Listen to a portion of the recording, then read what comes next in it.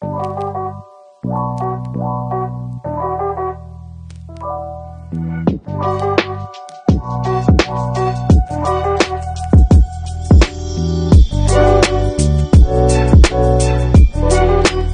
welcome back to the It's All Opinion podcast. This is episode 5. I am your host, Nate Sperling. Welcome to the only podcast where it's just straight facts. And if it's not facts, I guess it's an opinion. Thank you for listening or watching. Well, thank you for watching on YouTube or listening on Spotify, Apple Podcasts, Anchor, or other DSPs that I won't name. It's like mad DSPs. It's like so much to get into. I really don't want to. Also, do us a favor, hit the like button and subscribe to the YouTube page or Spotify page or Apple Podcast page or whatever DSP page is the way that you're listening to this.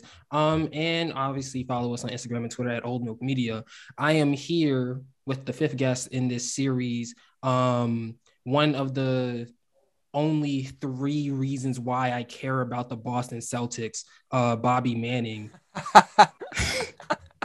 Bobby, you care? I didn't know you cared. Oh, yeah. I mean, I care because I want the claps to come so I can be insufferable in the group chat. Oh, all right. This has been your plan. I think you and Lindo, you've been dead quiet in our group chat for weeks now because they've won 19-25 and you're waiting for the collapse. But I don't see it. I don't see how anyone's going to solve this defense. They found the cheat code and they're going to be dangerous. And I was in a dark place like many early January. I'm not going to lie. Adjustments. I'm not going to lie. The one thing that's hilarious is that I need with the Celtics, I need a middle ground because they can't be too good or else you guys are insufferable, but they can't be too bad or else you guys don't say anything. Like I need them to be like around maybe like 550 or something. Like I think that's the perfect sweet spot for our conversations in the group chat.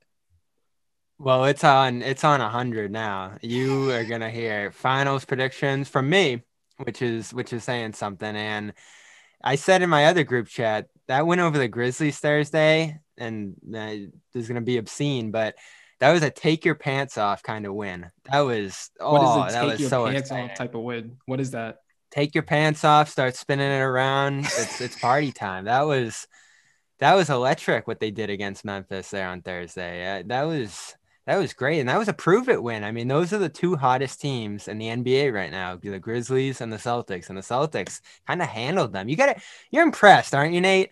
I was kind of impressed. I think that the one thing about the first half was that Ja just wasn't attacking. And I understand that it's credit to your defense because you have whoever's on Ja is giving him that cushion to force him to shoot. And it seemed like he was determined to prove them wrong. Like, no, you should guard this. I can shoot. But it just wasn't falling, and he kept taking those shots anyway. But I think that the one thing that Josh should have done, like any explosive player in the league who really can't shoot, like when you look at LeBron in Miami before when they used to give him that cushion, is just attack, get to the line, and see it go through the net a couple of times before you start shooting those threes. And I think that that's probably the reason why they lost.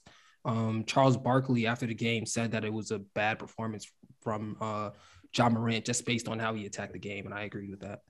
He wasn't sharp, and he carries a heavy load for sure. I mean, they have some guys there. Desmond Bane's pretty good. Dylan Brooks have obviously been missing for a while, but he is carrying that load, like enough to make you say that he could be an MVP candidate. He's somewhere on this mountain that we keep building here and changing names week in and week out. He's there. I mean, that was the quietest 38 I've ever seen in Boston. And he had no makes in the first quarter when he was jacking those shots, like you said. So that was super impressive. I also think what's cool with him is he is starting to get like ovations and respect in every single arena he goes to. I know that doesn't happen in Boston often where guys introduced in starting lineups. Normally a good guy's introduced, they get booed there. But it was a pretty loud applause for him in the Garden. And like the place was packed just to see what he was going to do. Like the reaction to that left-handed throwdown he had was unreal. And then he was on the break when he dropped the ball a few quarters later, and everyone was just like gasping, ready to see what he was going to do there. And he was even coming away smiling because he's putting on a show right now. I mean, that's what this is all about when they're looking for a new face of the league. He's got what it takes. Giannis certainly has what it takes. There's a lot of good candidates for it. They're trying to put Zion on. It's not happening. Have you noticed? And I think I pointed this out in the group chat like yesterday. Have you noticed that ever since they did that new Zach LaVine Mountain Dew commercial with, I think it's Charlie Day in it too, we have not seen the Zion Williamson. And it makes me miss that one because this one's annoying as hell. It's bad.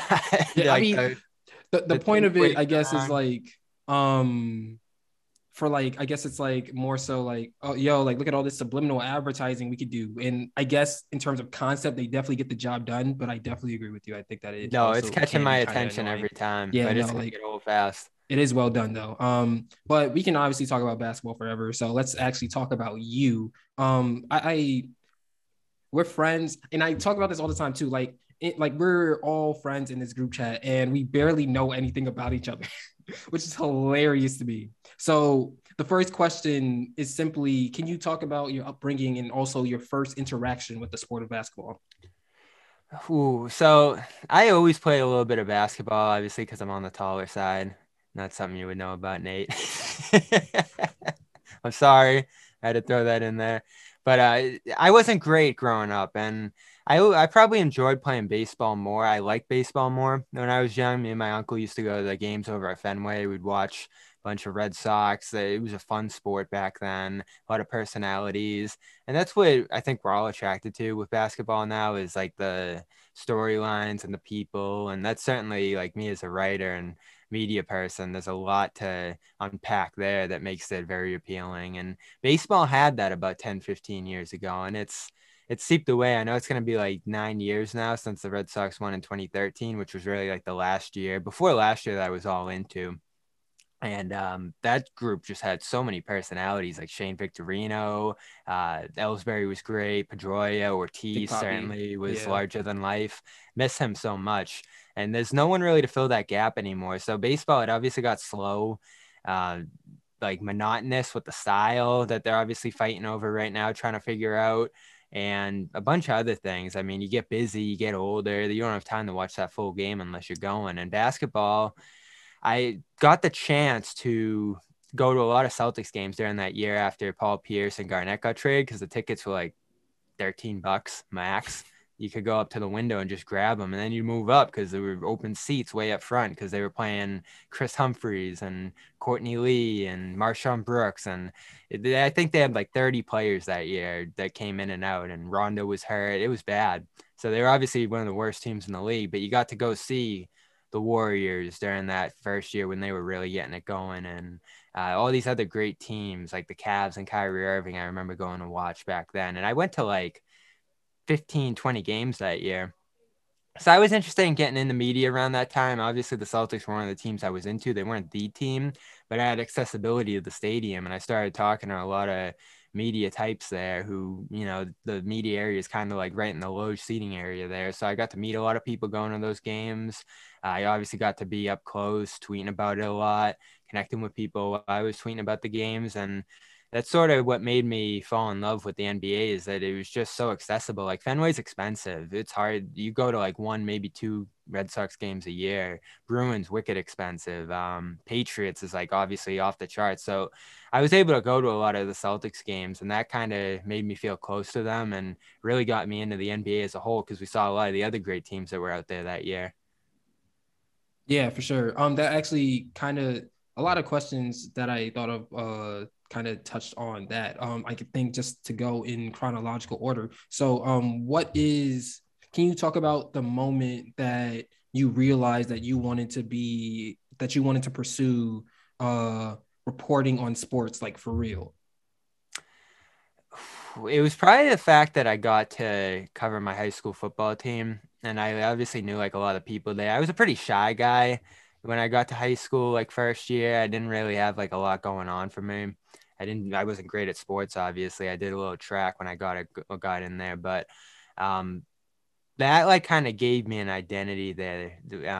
Starting like late my sophomore year, but really early my junior year, I decided to like do my own beat covering the football team, and I was writing for a blog about Boston sports back then. And opportunities were hard to come by. I was trying to like get in and cover some of the big teams, and there obviously weren't opportunities to do that, and maybe write with some of the big papers around.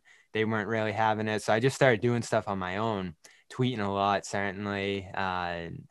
Then that first year that I got to write about the football team there, they were amazing. And we didn't have a great football team. So they were like a big surprise. There was one kid at running back. His name was Doug Santos, who had like a historic year for the high school. And he really like changed the culture in the room and stuff like that.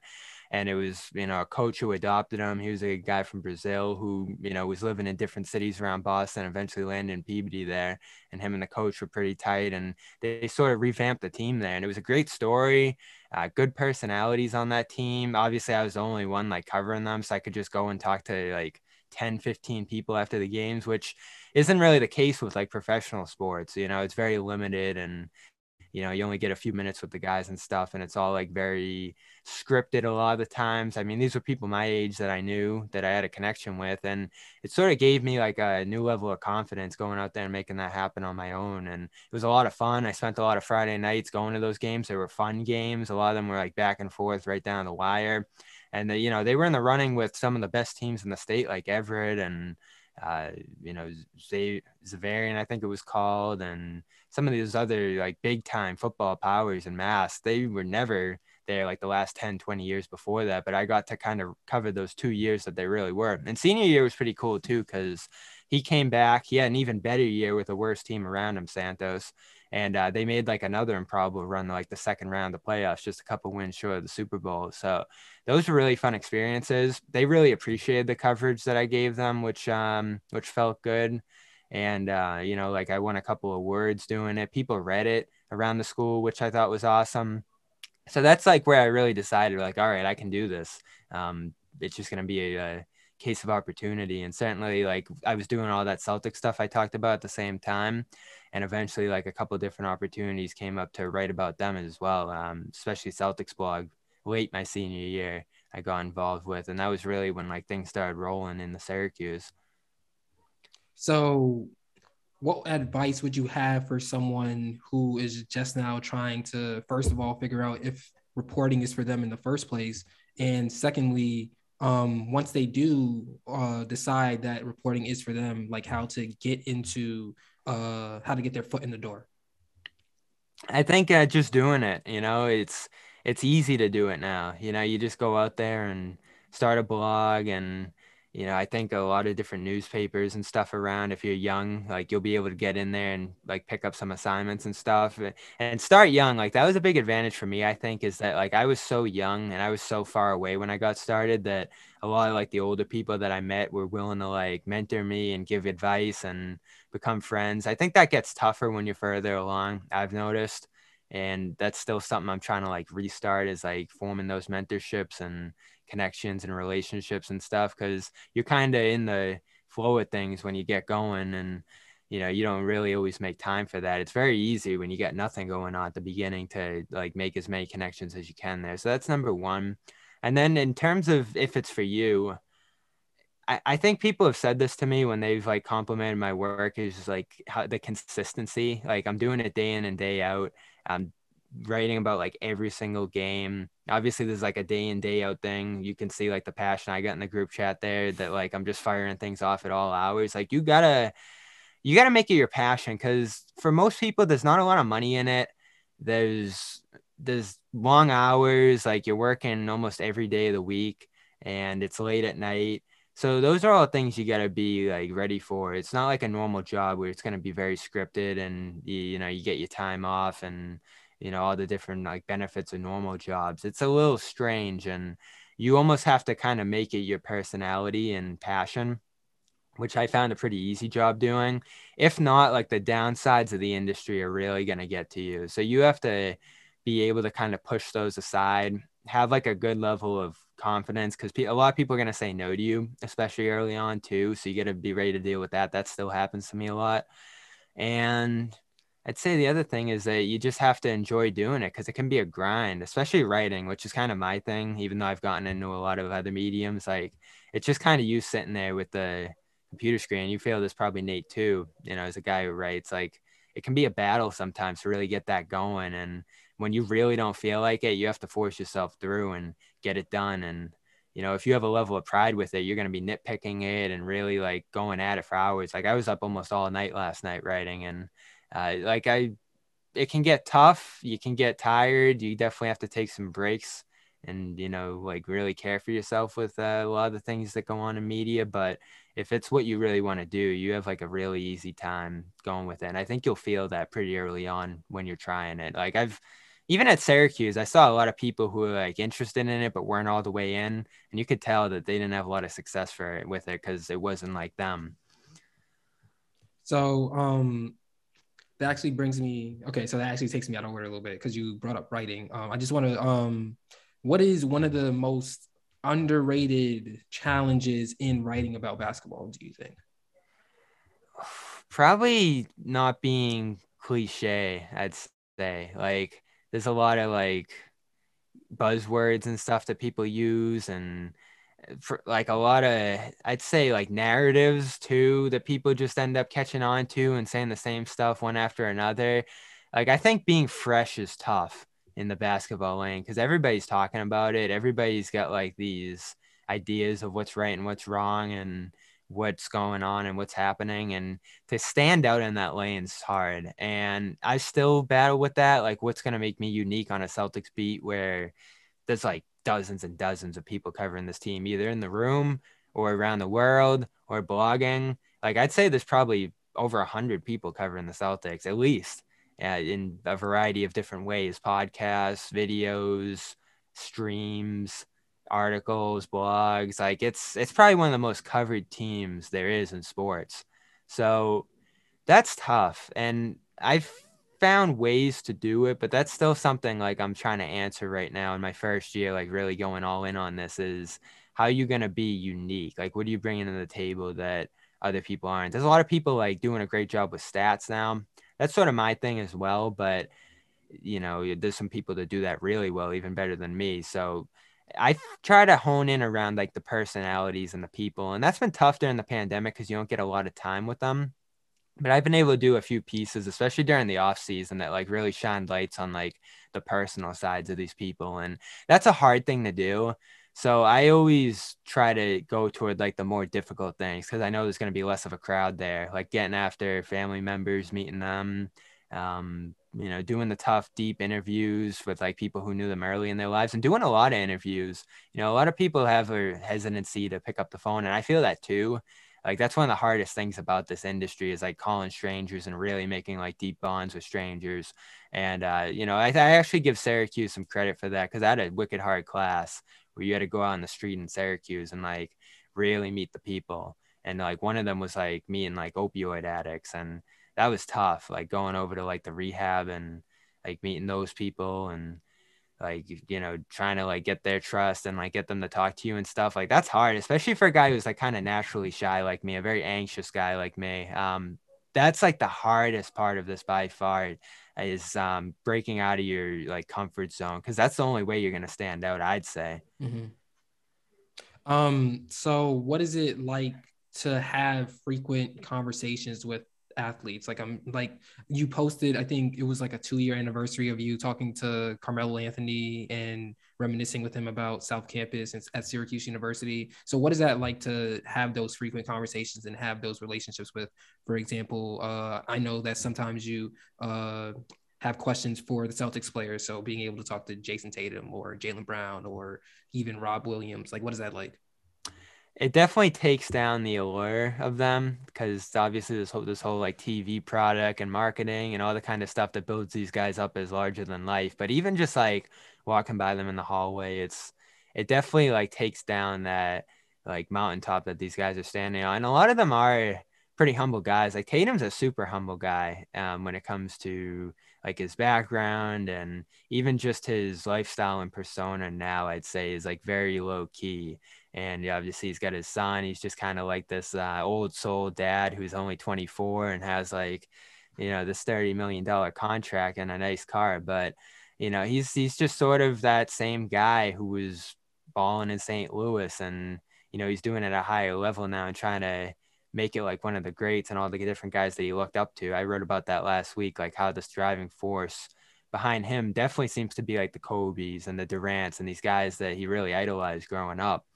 So it's kind of cool to get into like their backgrounds. Like I find all of these guys' backgrounds so interesting. Like we talked about Derek White, like he comes here and his dad was a Celtics fan who grew up in Boston. It's like, whoa, that's crazy they ended up here. And Al Horford, obviously behind me there, like that's a guy coming from DR, which just like doesn't happen in the NBA, and becoming one of the great big men in the game is super cool story. Like even this Ukraine thing, like this thing's going on now, and there's two NBA players from Ukraine. Like who knew that? And Svi Mikhailiuk and Alex Len.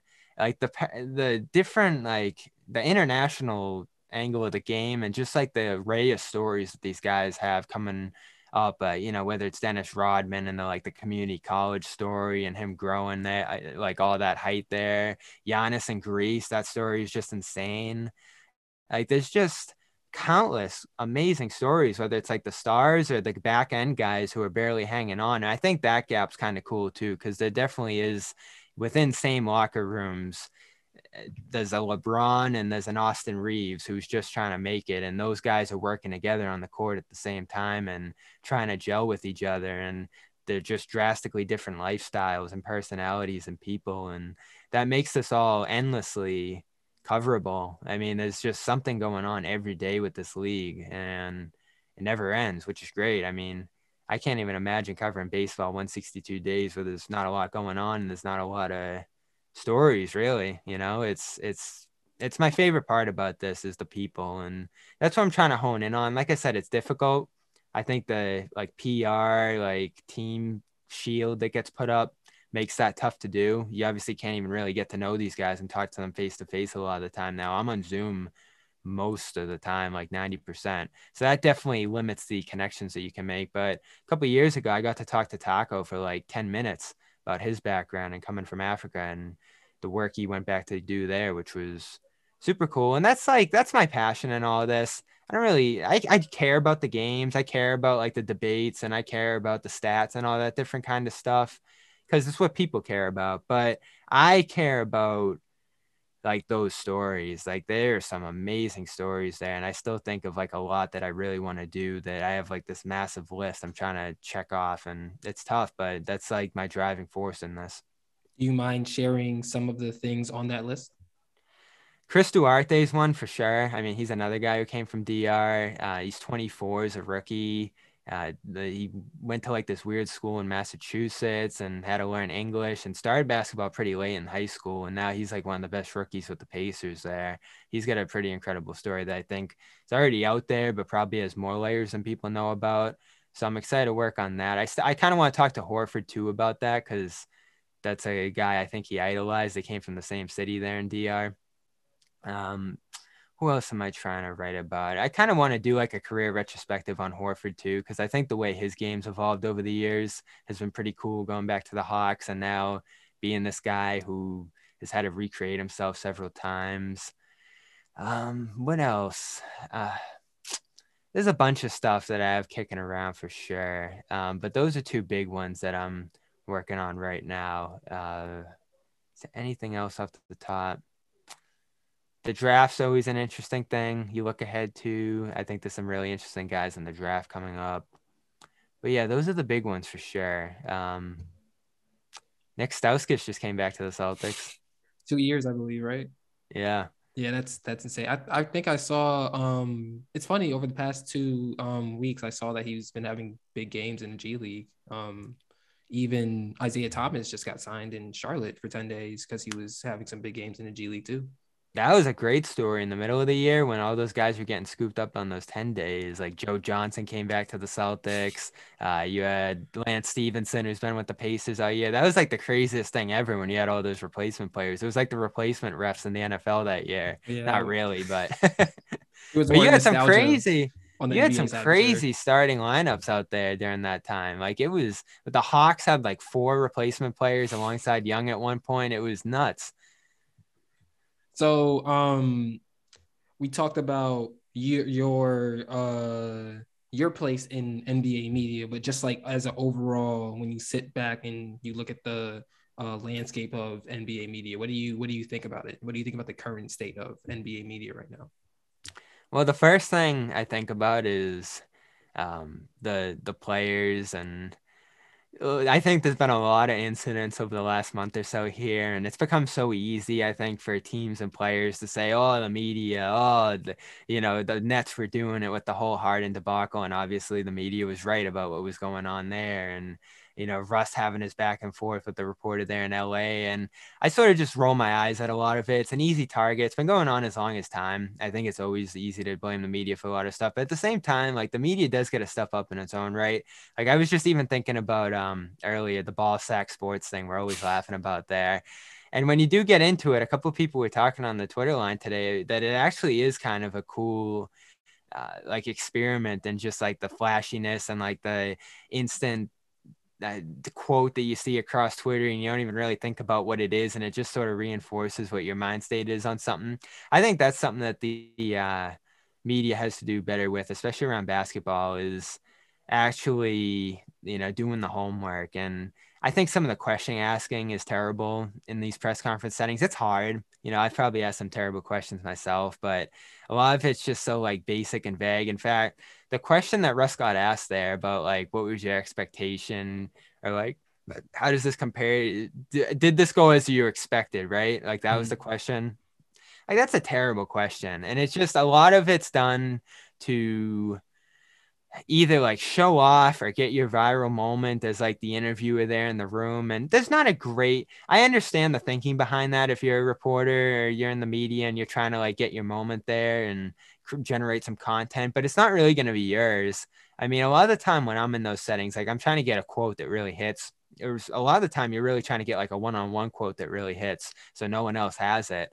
And when something like that happens, you just end up looking like an ass. I remember the finals when LeBron got up and walked away after the guy kept asking about like the J.R. Smith running away situation. And like, it was so obvious what the guy was trying to do there. I think the media does have to be a lot better in a lot of different circumstances about just like being prepared, asking better questions, like stepping up to the plate. Like this is the pros, this is the NBA. Like these are like the top of their game guys, and they're smart. Like they know how to answer questions. They know when it's BS. They know when it's like when guys are trying to get at something divisive or something like that, or just like get a headline or get like a clickbait quote there. And when guys are really trying to do something real, I mean, when I got Melo in the locker room there, you mentioned that one, I went up to him. It was in Orlando in the room when you could do that, which was, I only got to do a handful of times before the pandemic. And I basically said like, hey, you got a few minutes to talk about Syracuse?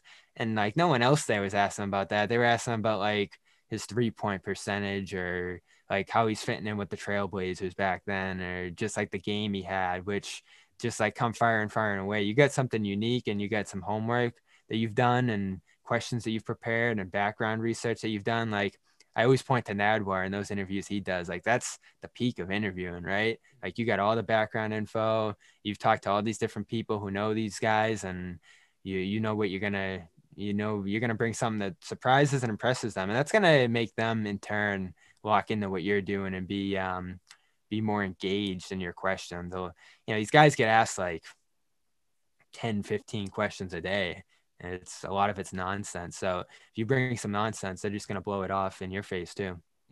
It's funny because when you were talking about the concept of some media members trying to get that viral moment, I instantly thought back to I forgot what year it was exactly, but it was the year of Hurricane Harvey and when Houston was being flooded and stuff like that. And there was one reporter specifically asking Draymond Green. So essentially the question goes like, so you guys didn't play well in game 3 and you guys didn't make threes. Okay, whatever. And then game 4, there's a flood. And then you guys are making threes. Is there any and it was like, are you how are you possibly trying to make these two things a correlating thing? Like people are out there losing. And that was their the houses. finals. That was the finals, right?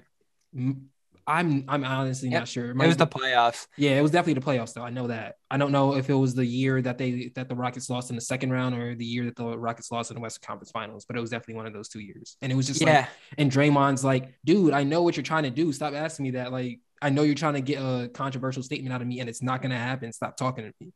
Like moments like those, or even when Chris Paul was on the Clippers, someone asks, is there going to be a game 7? And he's like, what am I supposed to do with that? Like, am I supposed to say, oh, it's over, guys, come on. Like, like it goes to your point of NBA players know bullshit from a real question. And within that, media members do need to be better with asking questions, because also at the same time, there could be times where players are being asked the same exact question 15 different types of ways. And it's like, you have nothing else to talk about, really, guys. So I definitely agree with you there. That's yeah. I like. I'm trying to think this year. Like Ime's gotten asked like 10 different times about the back-to-back games in the same city. Like, oh, do you like this? And it's like, come on, you've been here all season, and you know that's been asked like 5 times. And we have such a limited time with these guys now too. That does get frustrating. And to your point about the Harvey question, like it definitely comes out most when the cameras are on, and that's when you can tell it's really BS. That like they know it's on NBA TV, the people who are asking a lot of this stuff, and in those moments they're definitely trying to like get their face out there and have that moment that they can fire off on Instagram or Twitter or whatever it is. Like during the flow of the regular season, you're probably not going to be on camera a lot. I think I was like once this year asking a question, and like that was just kind of like timing. So the playoffs, there's a lot more people in there, people that haven't been there all year swooping in. It's good to be there and kind of have a feel for like what's been asked, what the storylines are, the familiarity with the people. Like, you know who my favorite person to interview is, especially in a press conference setting? Doc Rivers, by far. His personality just like takes over the room. I was in Philly a couple of weeks ago. I haven't gotten to be like in person at the pressers a lot this year, but on the road you get the chance to a lot of the time. And when he comes in, like the whole room's just at attention. It was a packed room, obviously, because the Harden Simmons deal just got pulled off, and it was Harden's first game there against Boston. And like the way he just like engages with the people from Boston who like he knew from his days back there. He's like, "Hey, Gary," in the back of the room. I went on a Zoom once. I don't even know Doc. Like I didn't cover the '08 team, and like he's like, Bobby, I forget what I asked, but like he just like called me by my name and like just went on and on. And I asked a Harden question that day too that I got a great answer from. Say what you want about Doc the coach, that guy just, and this I think has earned him a lot of like leeway in his career when he's had some not so great finishes, is that he is just a people person to the T, and he makes you feel good no matter who it is. And I remember the stories in Boston of like him with the janitors and like him with the workers in the arena, and like he'd just be on a first name basis with everybody. And that's a great feeling. He is a guy that I would have loved to have covered as a coach. But I like Ime a lot too. I think Ime's got like a confidence and like no BS willingness to speak his mind that's really good, because the coach is often like what you're going to get the most stuff from, because the players don't love talking. They're just trying to get in there and get out. The coach is oftentimes doing like a lot of the messaging, the subliminals thrown at his own team or officials or whatever it's going to be. Like a lot of the time the story's coming from the coach. So you want a coach who's going to interact and be forthright. Brad got a little tricky with Brad at the end. He was really getting tight to the vest 8 years in, and that's going to happen. This is just Ime's first year. I'm sure he's not even going to say the starting lineup in a couple of years. So last question, centered around you. If you weren't writing about basketball or talking about basketball or doing anything related to sports at all, what would you be doing? Probably politics, or like economics. That was sort of like the other thing I was into in school.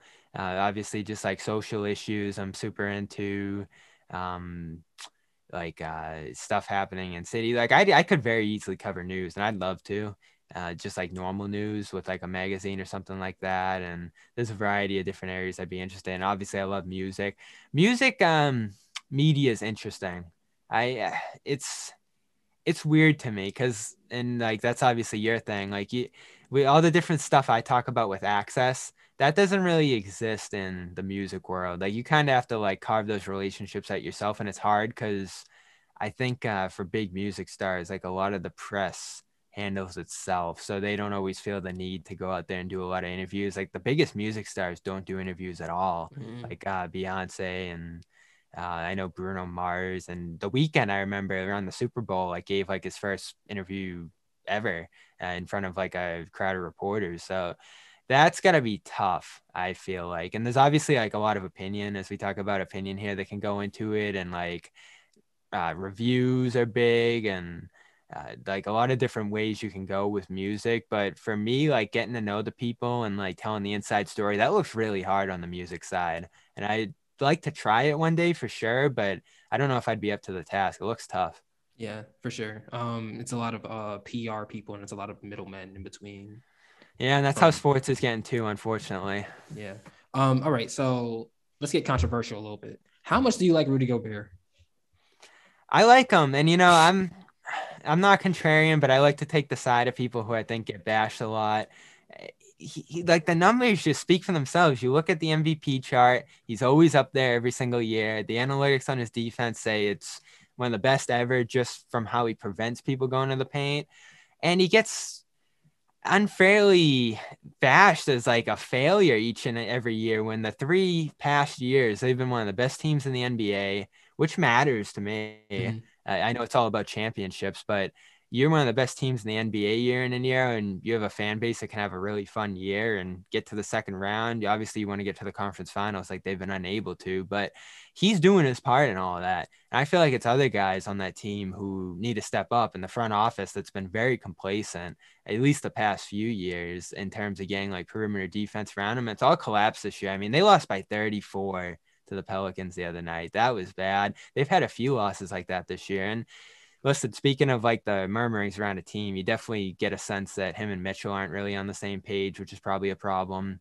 And you don't know where that franchise is going to go over the next couple of years here. And they signed him a ridiculous deal too, which I will give you. That's crazy money for Yeah, Gobert. like that is insane. Like it my issue with Rudy Gobert is not rim protection. If there's someone that just stand in front of the rim and protect the rim, he's one of the few players I'll pick. But in terms of overall, because there's so much more to defense than just rim protection. So like, for example, when you look at a Bam Adebayo who can also kind of protect the rim and also goes on the perimeter, that's more valuable to me than someone who's just going to protect the rim. You know, like I think that Defensive Player of the Year is a award that is very much built on eye test and very much built on who are you guarding. But he wins it. Yeah, but like I don't think he necessarily deserves it half the time. If I'm being Why do honest you with think you, he wins it though? because his stats are up through the roof, and people are Mm-hmm. just being lazy, and people NBA media isn't watching the games. They aren't considering players like a Drew Holiday, for example, or players that like I remember I forgot what podcast it was, but on the pod, I think it's JJ Redick's podcast actually, and JJ Redick will ask players, superstar players, who is the one player that is the hardest to score on, and routinely players would say Drew Holiday, Drew Holiday, Drew Holiday. He doesn't get any type of look in terms of defensive player of the year, and I think that if players are saying this dude is the dude I do not want to score on because it's going to be so hard, he has to get some type of look, don't you think? Yeah, I agree. The award's always been biased toward bigs, but if we're just comparing him to the other bigs, I think there's a floor that he gives the team that almost nobody else does. And I understand why he gets disrespect from players because, they're trying to go at it with the perimeter guys, and all of a sudden the big ass dudes inside just like get ready to swoop over and swat the ball away. Like it looks so easy and effortless, but the way he's been able to do it has built historic results. And I find that so impressive. And like people just kind of brush it off because he gets dunked on one time and they have a bad playoff loss and it looks like he's to blame. And the whole package of the year matters to me and what he's doing from day one through the very end to get them there. It's pretty impressive to me. Now, Mitchell's a big part of it too. I mean, the last He's 10 the games biggest I part. saw, yeah, they're in two when he plays. He's scoring 27 points a game. He's the engine there. Mm-hmm. But there's a rock too, and that rock's Gobert. You see them die when he goes out of there too, and that's why I think he's a real MVP candidate. I mean, their defensive system would just collapse without him out there, and that matters to me. I'm a big defense guy, and I don't think a lot of fans are. That's another reason he gets a lot of disrespect. It's a guy scoring 13 points a game, taking shots at the basket, and they're like, "Oh, what's so great about that?" There's a high level of defense that he's playing out there that I think even if you're watching the game, you can be impressed with. And listen, everybody does a different job with different teams. Like Bam's not as good of a shot blocker as Rudy. He's not as big, he's not as long. He can switch out to the perimeter, which is a big advantage for him. But the Jazz, if they're going to play the way they wanted with him, they got to get some perimeter defenders. And I was stunned they didn't go get a Harrison Barnes or Jeremy Grant. They got Nickeil Alexander-Walker, who's not even playing. Wait, did I they mean, really? See, I didn't even know that. Like that shows how small of a deal that is. they don't do anything. And they got Danny. Danny's supposed to be swinging big deals and throwing picks around. And no, that's not what he did at the end in Boston either. I don't I want to know. say like you come on you know You definitely know. So what's the point? They're definitely paying him big money, and he goes out there and gets Alexander Walker. And the only reason they did that is because Joe Ingles got hurt and they had to use his contract. Oh my God. I mean, I also, going back to rumors and mumblings, I heard that something along the lines of the minute that the Jazz stopped being competitive, Donovan Mitchell's out. What do you think about that? What was that? The minute that the Jazz stopped being competitive, Donovan Mitchell's out. Oh, so he's gonna try to leave. Yeah, I could see it, right? It's probably not great living in Salt Lake City, doing what he's doing. That he's definitely been understated as one of the stars and faces of the game. And sometimes your geography hinders you in that regard. Then on national TV a lot. They've definitely had some really disappointing finishes in the playoffs. And if the personalities aren't working, I could definitely see that.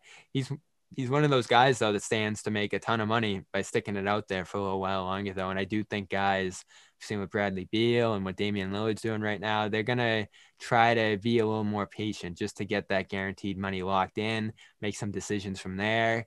And, I think what's underrated, we talk about like, oh, is Jason Tatum going to look to leave Boston one day? And, who's going to try to make the next super team? I think we see this with Russ this year, too. There's a greater trade-off, I think, happening between, do you want to play on a super team and become the Kevin Love or the Chris Bosh, or do you want to kind of have your own setup, your own team, your own city? And I think that is getting really appealing to a lot of guys, like the fact that they can kind of run their own world if they're the guy on their team. And that's something obviously Tatum has in Boston. Mitchell, we'll see. I don't like, there's obviously a Rudy factor there too. Is it his team or is it Rudy's? And I'm It's sure Donovan Mitchell's team. yeah, but there's that competing interest there and that competing big personality in the room with the $34 million deal. So that gets a little tougher. Mm-hmm. That conversation happens a lot with Brown and Tatum too, but I think that's been sorted out and they're more conciliatory and on the same page. And so that's able to work out better. But at the same time, if Brown gets to a point in a couple of years where there's an opportunity for him to go do his own thing, especially as a brand and as a player and a guy who missed the All-Star game this year, probably just because he was on a fairly disappointing team and the same team as Tatum.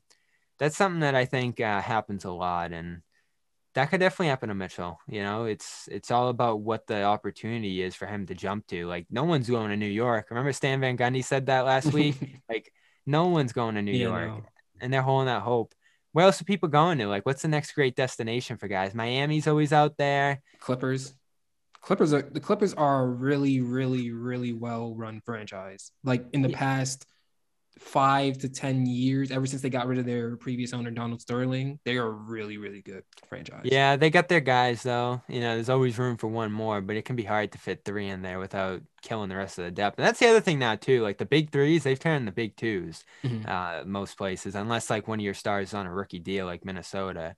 So yeah, most teams are just going to be rolling with their 2 guys. And even Miami, it's Jimmy and Bam's show there. And I don't know what that's going to turn into because Lindo said it pretty well last week. Like, there's just no expectations there. Like, they've been great. They've been gritty. Now they're the 1 seed. Are there going to be expectations now? Or if they lose round 1 or round 2, is it going to be a disappointment? I'll give them some leeway because obviously they had that great finals run a couple of years ago. But people are just super satisfied with the Heat. And yeah, I think that a second round exit for them will be okay. I wouldn't be shocked if they make the finals either because they're it's just culture. Like, if you ask all the top 5 teams in the East right now, would you want to play Miami aside from Miami? Because obviously Miami's number 1. They probably say no because they just know that it's just going to be a battle every single time. Well, Boston learned that for sure a couple of years ago. Yeah. Milwaukee has too. And to be honest, they probably might again if they face each other. I'll probably take Miami over Milwaukee in that series if I'm being honest. They got swept last year. I mean, they weren't healthy. lots of COVID, lots of injuries around, but I think that a fully healthy Miami team is a team that could definitely play spoiler for some teams. I think the wall is still alive too. Like I think we're shifting to Milwaukee, talking about Milwaukee a little bit, but I think the wall is still alive. I think that if Giannis is still put in front of a wall, he's starting to make some jump shots now. And I'm seeing that and I'm like, okay, if he starts to do that, then I'll start entertaining him possibly being the best player in the league. But if he's just going to still be trying to run into people and all he can do is lay up or dunk, then it's like, You got to give me more on offense Well, there. you seen last night as we record this, he was just bumping through guys. And the Bulls, they're getting some guys back that can stand in front of him a little bit. They tried to throw Tristan Thompson in there, and he just went robo arm and threw it down in his face. There's a lot of resistance you can throw in front of him that he's still able to break through there. And there's just a sheer will too. That Heat game where he got the jump ball, and I know Spoelstra wasn't happy about that, the lack of a foul call there. But that's the kind of play Giannis makes, and this is why I love him. Like, he is so much more energetic and willing to put his nose in things than other stars. Like, there's an energy level that he plays with that most of the other guys who are coasting just aren't willing to show. Like LeBron and him, like, you compare those two, LeBron kind of puts it in neutral for a little while. Giannis, he's always full speed ahead, and he's willing to do a lot on defense that most stars aren't. He's like Rudy-esque on the defensive end in terms of his rim protection, and meanwhile, he's putting 30 points and And he 5 can play assists out there a perimeter. lot of nights. Yeah. So this guy, like, I think he's checked all the boxes. The last playoff run, that was the most invigorating thing I've ever seen. And he had a lot of doubters out there, like you, Mhm. Harden. I thought it was pretty fitting that Harden just was stumbling around out there, losing to him after all the trash he talked. I mean, at And the same Giannis was kind of time, unstoppable. At the same time, Harden was injured though. Like, let's not Yes. erase that. Like, Well, listen, you're gonna talk all that trash, and then your time comes. Oh, you came up a little lame with the hamstring there. I think yeah, I it was mean, some karma. it's not like Harden's fault. Is like, it's not like Harden was like, yo, I'm gonna have a hamstring right now, and then that's why we're gonna lose, and then nobody can blame me for it. It's Well, we just know Harden wasn't in the best shape. We've been over this. definitely what I mean. I think at least last year, because of the short turnaround from the year previously when the Lakers won the title, I think that it just put so many players just in general at a Good higher risk point. for injury. Yep, And some guys are looking exhausted. yeah, like let's just stay on James Harden for a little bit. Can you like there's never really been a time where James Harden was hurt in Houston. If he had all that rest, all the usual rest between from season to season, there was never really a time when he's hurt.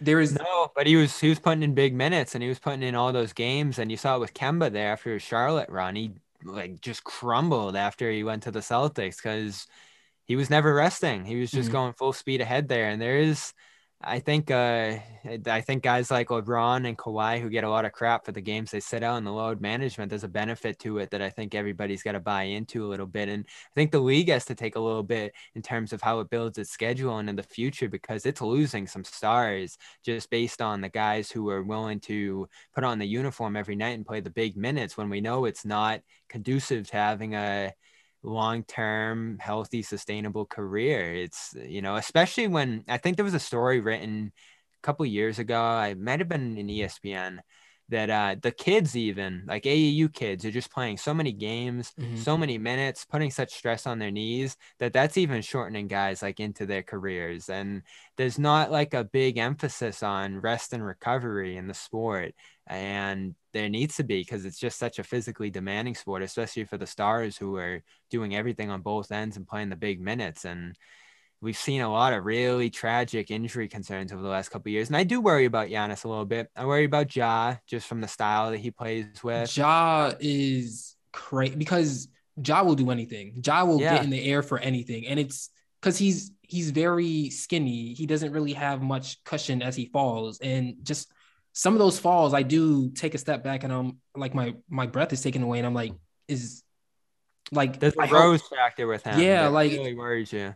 like is this the one where he might be out for 20 games and then it starts something else? Like, so I definitely agree with you. I think another point that I do want to kind of piggyback on that you talked about was the AAU factor too. Because I remember listening to all the former greats of the games, like the Isaiah Thomases or the Michael Jordans. They would always say, when basketball season is over, I did not play basketball. I did not play basketball until basketball started again. That's what it And was that's too. them talking about their time in high school or even in middle school, or even if they did they even play competitively in middle school. Like, so it's just the constant jumping up and down for 10 years before you even get to the NBA in the first place definitely plays a factor in how quickly the body breaks down. Yeah, and there's a notion too that cross training helps with your recovery and your ability to stay healthy and all those different things. That's always been something that's been out there. And so, you play football season and you move into basketball season, it's different muscles. And then maybe you go and play baseball in the spring. Like that's something that I think at least for a while, people thought was helpful and conducive to being in the best shape you can be and recovering the right way instead of just playing basketball year round and putting the same forces on those same muscles. I remember Javonte Green, who plays for the Bulls now, when he was with the Celtics, I wrote a story about him. And, he was a football star. Football was his thing. He was a guy who was across multiple different sports, track as well, I believe. And so a guy with a more well-rounded career, he did end up having some injuries from playing football and different things. But I think he even mentioned the benefits of just doing different sports and focusing on different areas of your athletic regimen can have good benefits in terms of how you develop. And he's certainly a guy who has a great athletic repertoire and with how he dunks and gets up there and runs the floor. And some guys wear down. We've seen it with Zion. There's other concerns there, certainly. Some guys, Porzingis, there's a height thing there with him, but the injuries in the game today just kind of feel out of control. And it's hard to not look at the schedule, the upbringing, the specialization, because I don't know, we weren't around like the 90s and 80s, and guys were playing through more then too, which had its own issues, but it didn't seem like guys were just always hurt like they are now and missing massive time. And these stars with the knee tears, like half the league right now in terms of the stars are out at any given time, it feels like. Additionally, I think that the NBA should, because I remember last season they didn't plan the second half of the season until after the All-Star break. I think that that's something that they definitely need to look at too, because I mean, while we did get a good game last night with Phoenix and New York, we got really lucky because that could have easily been a 30-point blowout. And there's just so many nights now where you want to sit down and you want to watch some national TV basketball, and it's unwatchable because by halftime the game's decided. And guys are missing. And it's for the early game and the late game. So it's like tonight we have because we're recording this on Saturday. Tonight we have the Warriors and the Lakers playing tonight. I don't want to watch that. Like genuinely, I don't want to watch that. I love Russell Westbrook. I love LeBron. Unless you want some laughs. Yeah, like and you're not laughing. It's not. Yeah, I don't want to really watch that, and it's because of the fact that also on the other side, I want to watch that for other reasons. Oh yeah, because you're a Celtics fan, and I'm sure that brings you so much joy. But not only that, they're just so funny. Oh, that video where Russ and who was it, Trevor Ariza and LeBron are arguing with the crowd. I mean, they are just straight comedy, and it is hilarious. And the fans' agony every single night on Twitter in those spaces. I've never seen a funnier thing than this Lakers team. And we knew it had comedy potential with the personalities that were being put together there, but we thought it would be good. And instead it has been a disaster. I got a question for you. Okay. Who's a bigger disaster this year, the Lakers or the Nets? The Nets for sure. Really? That surprises me. Because the Lakers, in the words of Charles Barkley, you put all those geezers together and you expect them to win anything. It's kind of a tough ask. Now it's LeBron, and we've seen LeBron do the almost impossible many times before. So that's the only reason why I was really putting any stock into them having a finals run, because it's LeBron James, one of the best players, at least the second best, top 2 player of all time, period. But on the other side with the Brooklyn Nets, you got rid of Landry Shamet, who was spacing for Javon Carter, who you ultimately cut. You have Bruce Brown there already. Bring in DeAndre Bembry, another guy who basically does what Bruce Brown does. That makes no sense at all. There's no versatility on the roster. You have James Harden and KD there. Sure, Kyrie's not playing because he's not taking the vaccine or whatever. Cool. But at the same time, James Harden and Kevin Durant should be enough to still wreck the league. And watching those games and understanding that the spacing is such an issue that Kevin Durant, sure, is scoring over 2 people every time. James Harden is on the floor. Kevin Durant should never have to score over 2 people. But just the fact that they can help off of a Bruce Brown, or they can help off of a Blake Griffin, or they can help off of a LaMarcus Aldridge, because they know no matter what, they're not going to knock down that 3, is very important. So ultimately, James Harden forcing himself out of Philadelphia, I think that says more about Brooklyn than it says about James Harden, because the fact of the matter is that going into the season, they didn't put the guys around him or KD, because when you go back and look at James Harden's successful years in Houston, there's so much space in that paint. There was so much space. James Harden could probably get a 3-second violation just dribbling in the paint. because nobody can help off of Eric Gordon. You can't help off of Danuel House. You can't help off of Chris Paul when he was there. You can't do that. You can't help off of PJ Tucker in the in the corner, excuse me. And just the fact that James Harden and Kevin Durant, every time they even take one single dribble in the paint, there's two people there.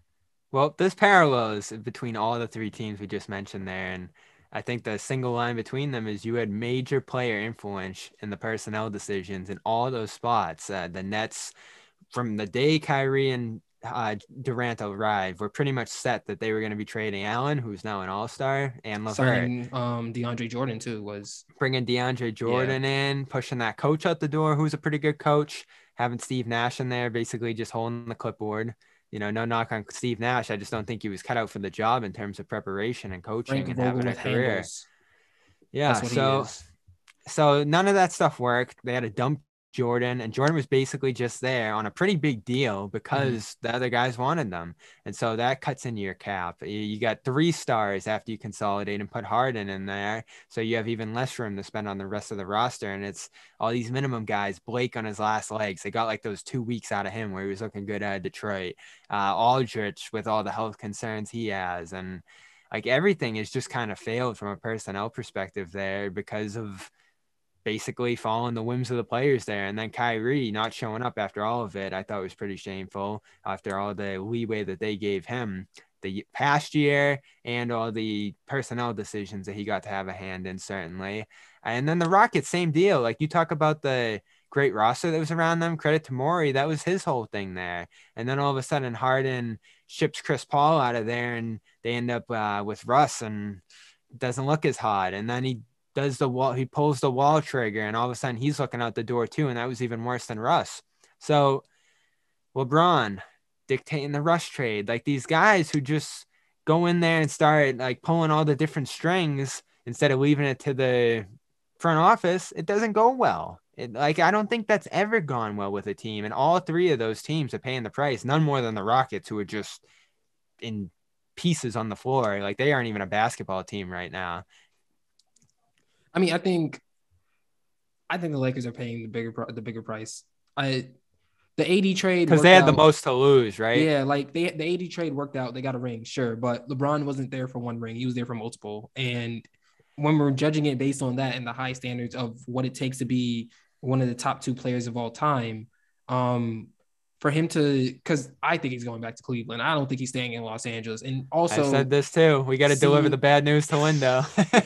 Seeing how Magic Johnson being pushed out the door happened, the fact that Rob Pelinka did nothing at the trade deadline at all. Jeannie, apparently Frank Vogel's game plans are being called from upstairs by Kurt Rambis, somebody who the only reason why I've heard of him before is because he was one of the Knicks failures at head coach. Just all of it, just for such a storied franchise. I think that the Knicks I think that the Lakers might be up there with the Knicks for fumbling the bag consistently. You're one of the most storied franchises in the NBA, one of the most storied franchises in history of any type of sport whatsoever. Probably only up there with like the Yankees and I guess maybe the Patriots, the Giants, whatever. And you can't attract free agents anymore because everyone looks over there and sees that it's a dumpster fire, no matter who's on the roster, because you have, again, one of the best players we've ever seen on the roster, and you can't get anybody. All you can get is Trevor Ariza and a washed up Carmelo Anthony. No disrespect, but Melo it's not New York Knicks Melo. But how are you going to do better than that when you bring in Russ at $40 million? You don't have the money. You got Kendrick Nunn. I mean, but you can still put pieces around him. Like, for example, like the thing that I like that Miami used to do is they used to get players they used to get players for less and sign them they'll still give them some money, but at the same time, their contribution would be way more than what they're being paid. Same thing with Golden State with Kevin Durant at times. Even Cleveland, when they won that ring, or like when they were consistently going to the playoffs year after year, there was always that guy he deserves to be paid more, but he's there because he wants that ring. And on the Lakers, that's just not a thing at all. Like why not try to get a Tony Snell, for example? Like, I understand that he's a good defender. He can also shoot. That would help out a lot. Even Garrison Matthews, like someone who doesn't get paid as much as probably it's not a minimum guy, but it's still closer to the minimum than a max type of guy who can also space the floor, shoot threes, and knock them down. Like, where is the creativity? And yeah, you gotta get lucky. You gotta get lucky for sure. And the Heat have a lot of times, like they've been the gold standard with that, but not a lot of teams do that. Usually those guys are coming from your draft picks, and the way they signaled all their moves screwed them from a compensation standpoint with that Davis trade. I mean, the Pelicans, like, it's tough to say because the Lakers won the ring, and that carries a lot of weight, and that matters. Like, you'll trade anything for one ring. But man, did the Pelicans score.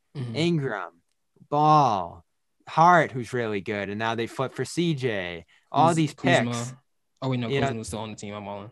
They got Valanciunas with one of those Lakers picks. I mean, they pulled off a swindle with that deal in terms of just ripping all the depth away from the Lakers, and that's kind of the danger of consolidating now, is that the prices are so high.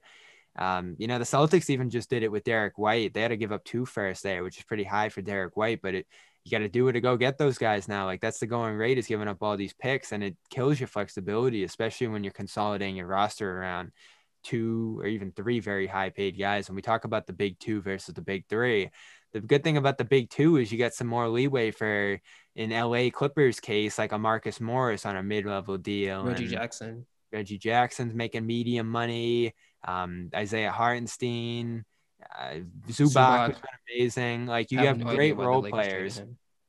And you look at the Nets and the Lakers, it's 3 guys and everything else. And the everything else has been a whole lot of junk. And that's what you got to expect. And you know what? The Lakers, they actually got a lot of good guys. Like, you think of Carmelo Anthony on a minimum, Dwight on a minimum, Rondo, who basically want to bomb out of there, which should tell you all you need to know about the room there. Ariza, like, you don't love any of those guys, but in terms of veteran minimum, that's probably the best you can do. And it's probably going to get worse next year unless they do that Russ for Wall trade. No, even the Wall trade isn't going to do anything to make it better. I think that they need to. But why not try?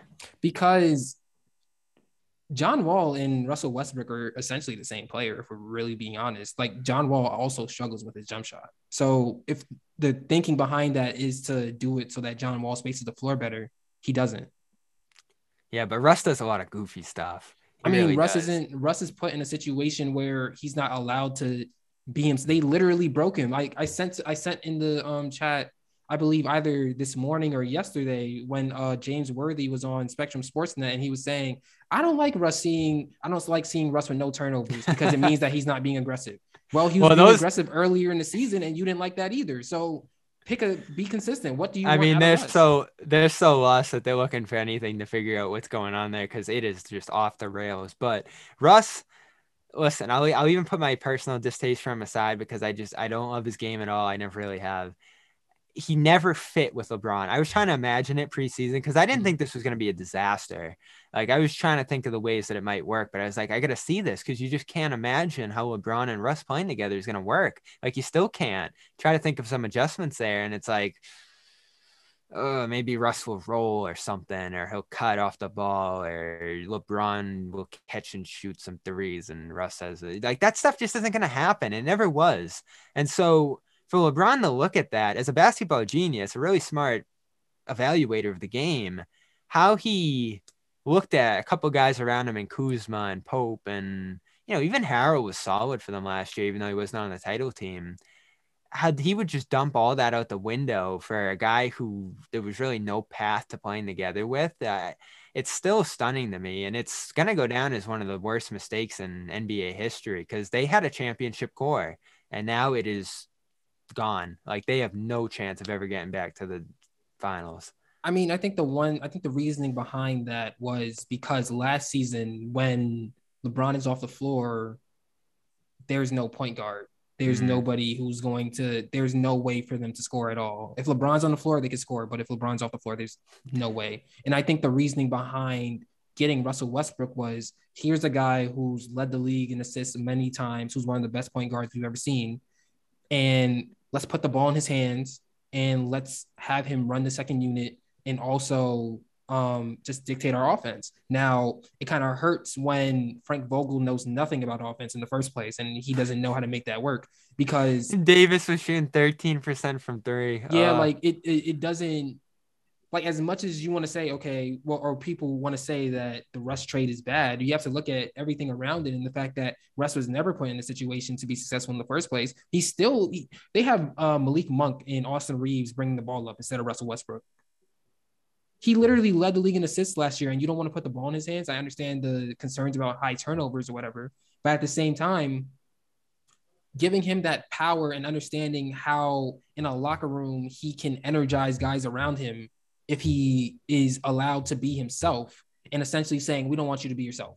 And now you're wondering why the team has no energy, why they can't sustain runs, why they have moments where they go on when they're the victims of 30 to 6 runs in the middle of the third quarter to the Los Angeles Clippers without Kawhi Leonard and Paul George. You're wondering why. It's because the guy who was supposed to establish that culture of we're going to be high energy and we're going to play with pace, you took the ball out of his hands and you took away whatever credentials the team is looking for him to do. Well, you got to defend. If you're going to do all that, you got to defend. And they're two guys, they just don't. LeBron, he hasn't defended at a high level in a long time. Russ, like, Ethan, you got to admit, he is a bad defender. He is. He doesn't play with commitment on that end. He doesn't play positionally sound. He wanders and he gets lost. And if you're not piling up stops, how are you going to play fast and run out and play transition basketball? They get lit up every night. And that's where I give Davis some leeway. He's glass, but when he's out there, they're much better defensively. No, they are for sure. I think that Davis, the one thing about Davis is not his ability at all. And the reason why I personally don't think he's ever going to be a top 5 player again, it has nothing to do with his ability. It's literally just, can he stay on the floor? And for the past 2 seasons, and even in New Orleans before he even won that ring in Los Angeles, he couldn't stay on the floor. Yeah. And as some people say, the best ability is availability. And more times than not, Davis doesn't have that. And you can tell where he's going with the way they're playing now. I mean, they are packing it up. They're done.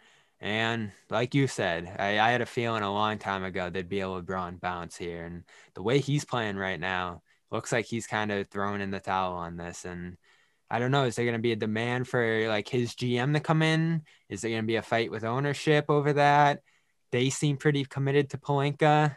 I don't know why. And well, just out of loyalty, I think. You know, they got their people there. They want the franchise to stay intact. And let's be real, the Cavs took a little bit of a similar stand when LeBron was heading out of there. You want to make even more moves than they did in 2018, giving up extra picks and such. And they said no. And that was the end of LeBron in Cleveland. And will it be Cleveland again this time? I think there's a good case for that. I think there's a good trade that these two teams could make for LeBron, sending some stuff back that the Cavs aren't necessarily using right now. And all of a sudden the East would be even scarier than it looks right now. The thing is with LeBron, he's gotten worse. He has, you know, and he's not a guy that can carry you just out of his sheer will now. Like, he's going to have to himself make a adjustment into this next stage, not only as a player, but as a role in an organization, because you're going to have to function as a team. Like, it can't just be his show and him figuring it out if he makes some mistakes in terms of personnel. Like, they're going to have off the ball. Yeah, they're going to have to build a good team around him too that makes sense with him. And listen, he can't get to Cleveland and start talking about how they're going to trade Mobley for like who's one of his buddies floating around. Draymond, yeah. Like they'll trade Mobley for Draymond. Like that chirping will start immediately. And that's why, like, I know some Cavs fans who don't want him back. They don't want that whole experience. And I understand that, even if you do have a pretty good chance, if you get LeBron right now, of winning a championship next year, they want to do their own thing. And I understand that. If people don't want it, I understand that. Really quickly before we wrap it up a little bit, what are your general thoughts on the MLB lockout? Oh, it's shameful. And it's just more lost momentum for the sport. And I love it. I always will. And I'll always sit down and watch a baseball game. I'll always go to even like a minor league game. I think I could see myself doing that this spring because I just love the game. But there's so many people that don't.